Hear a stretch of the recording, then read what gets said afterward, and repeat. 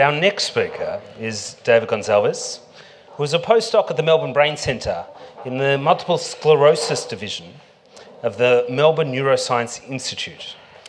His PhD saw him dissect the biology of neuroblastoma, and he's taught anatomy to near on an entire generation of Melbourne University medical, dentistry, physio and science students. That is, if you call a generation about 6 years, and knowing kids these days, it could be true. David.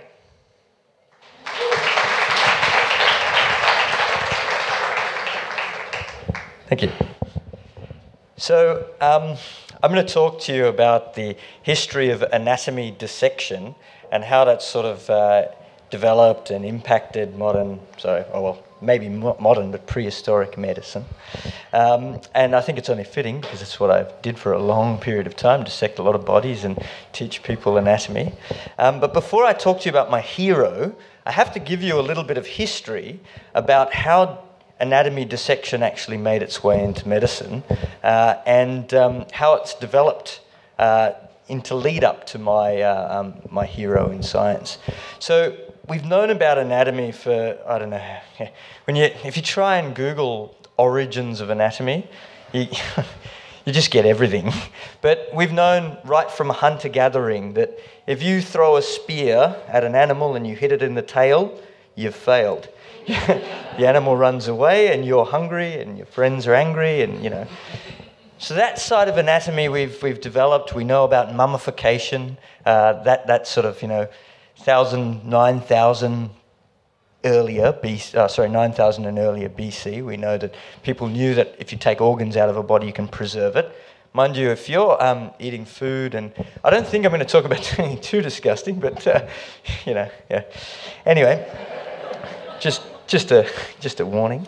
But the first sort of actual information where we know that people were doing dissection on human cadavers and sort of using that to forward medicine comes from two sort of different parts of the world, but around about the same time. So it's quite interesting. So we know that the ancient Egyptians were using anatomy dissection, and we also know that people around the Indus Valley civilization and sort of ancient India were also using anatomy dissection. Now, we have a document from the ancient Egyptians that's called the Edwin Smith Papyrus, because of the guy who bought it. But in that document, we know that at about 1,500 BC, they were doing all sorts of procedures.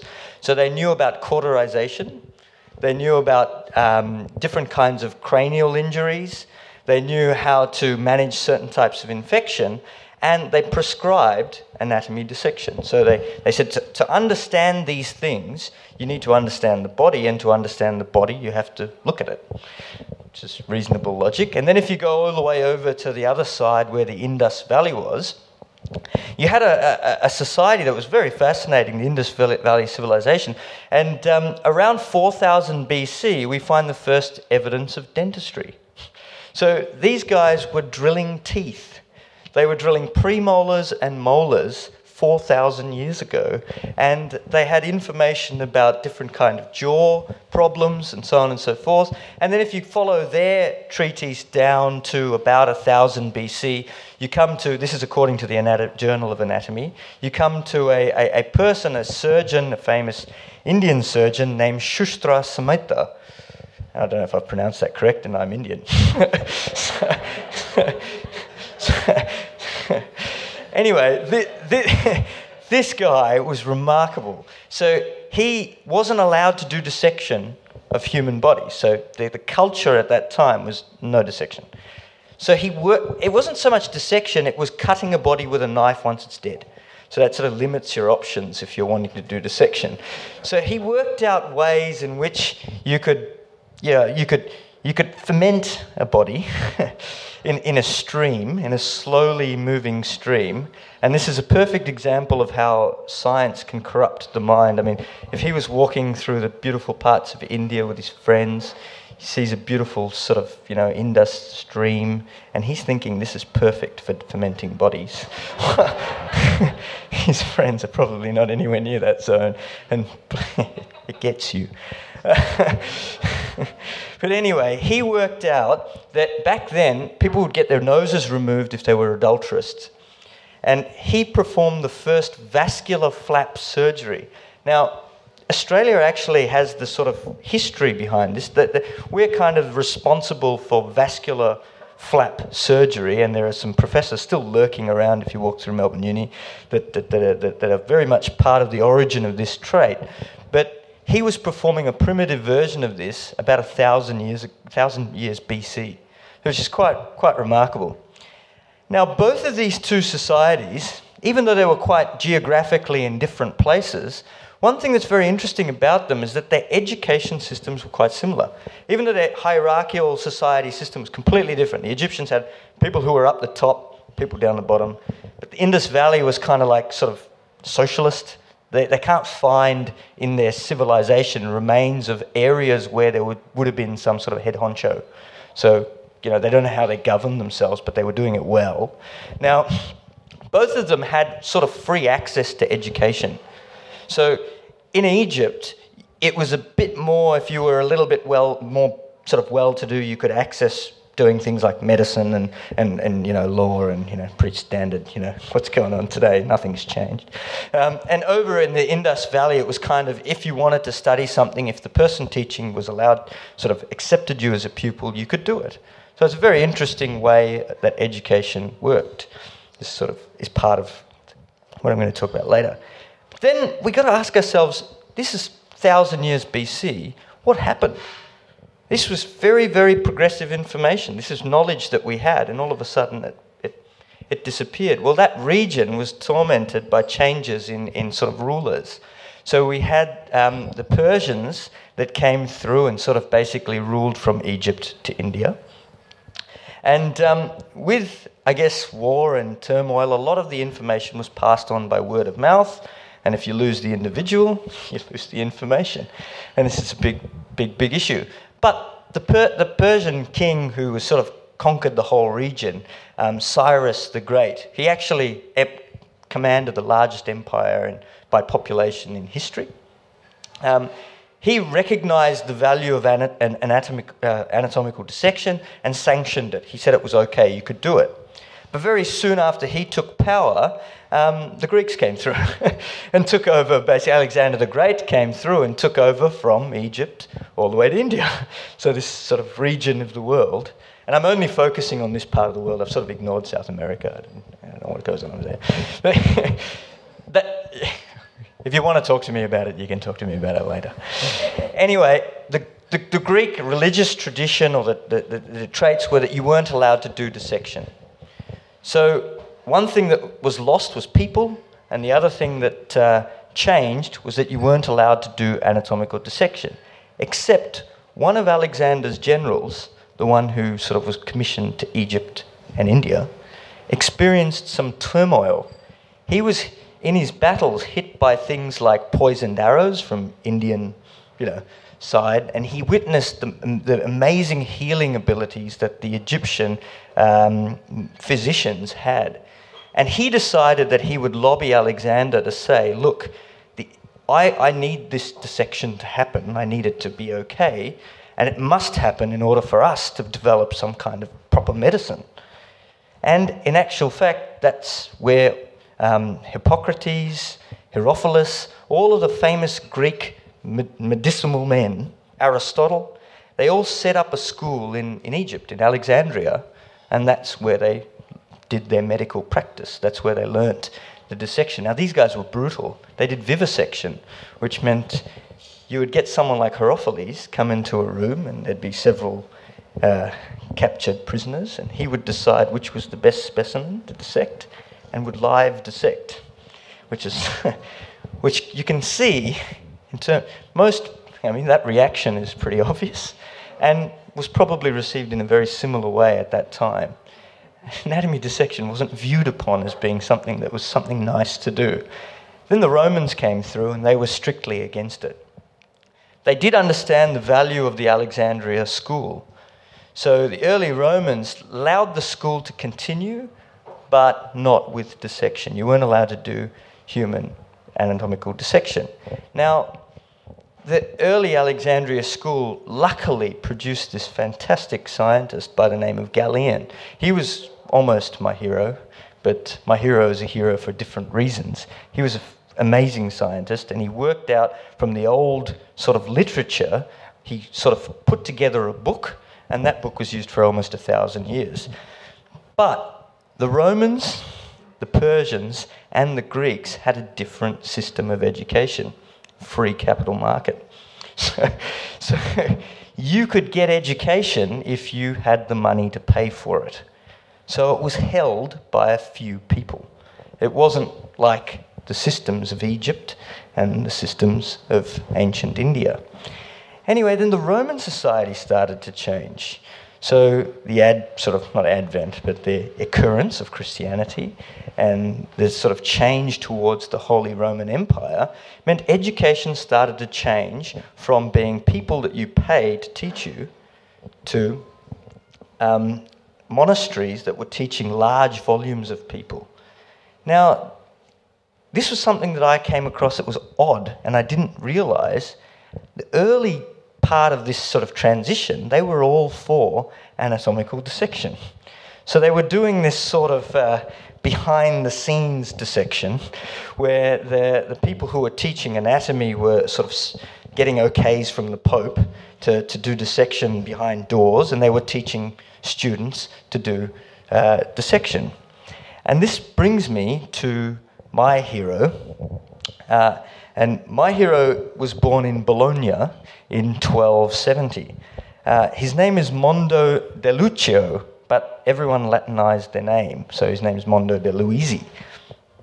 Now, he recognized something that was very different to everybody else.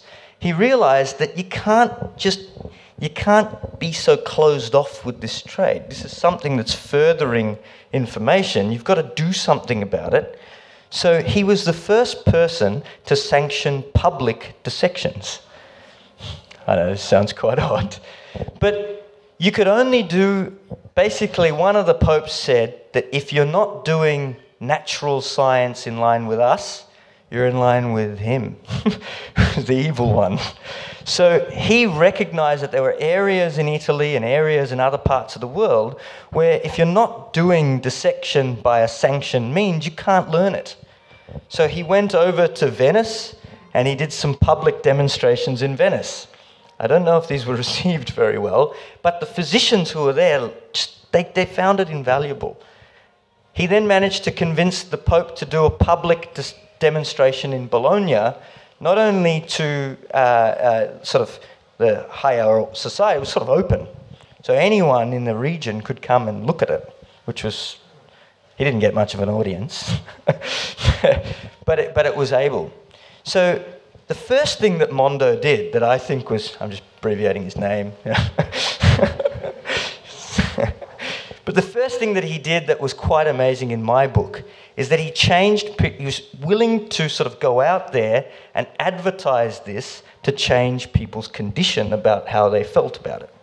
And even today, I mean, if you think about anatomy dissection, I remember the first time I went into a dissecting room and I was totally wigged out.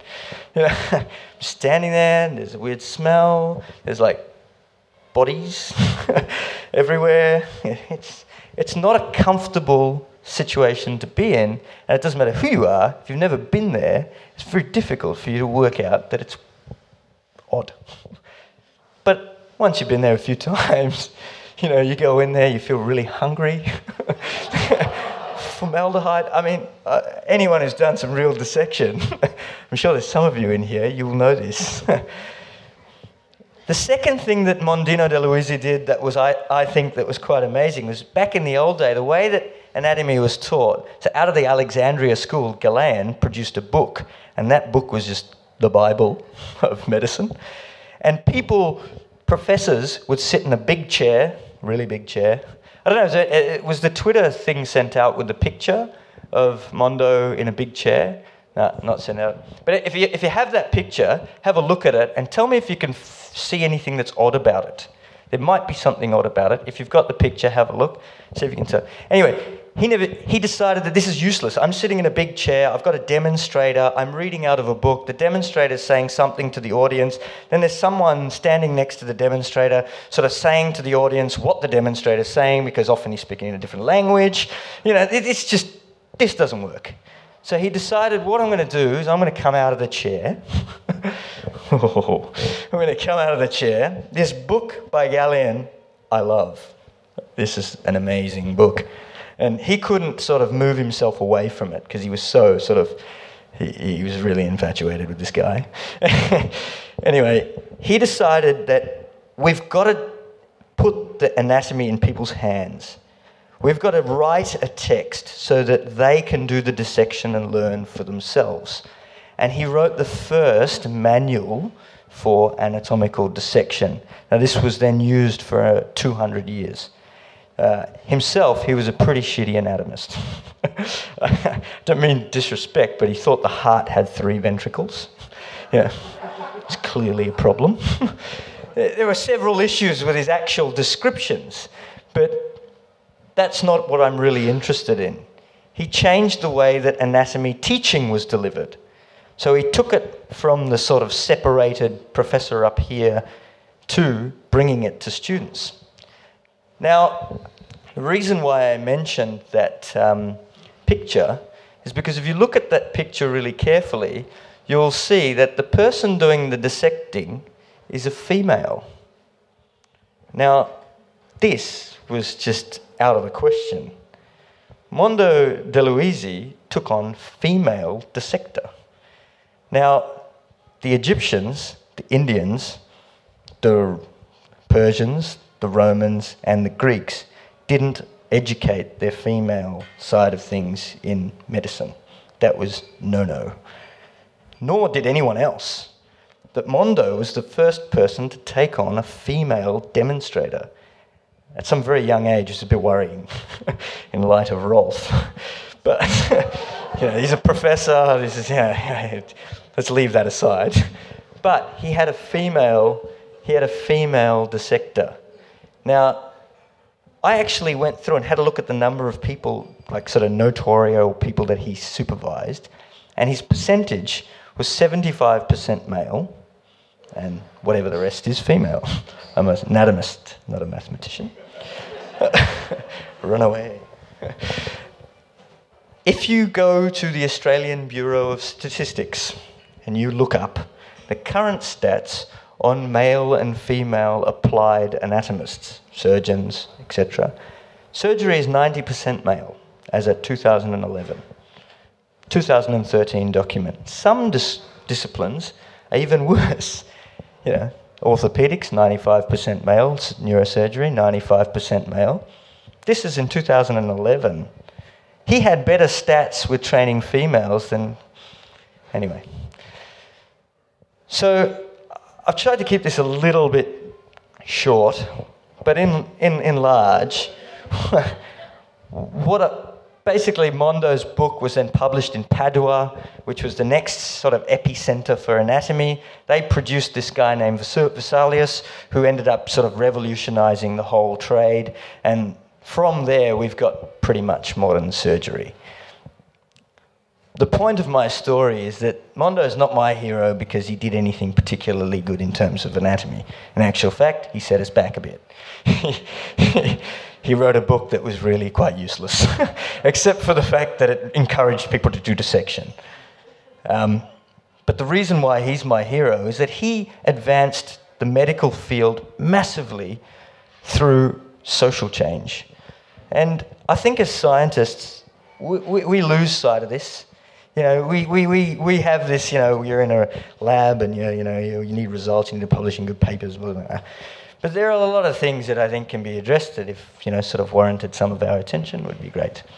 Anyway, that's why Mondino de Liuzzi is my scientific hero. Thank you.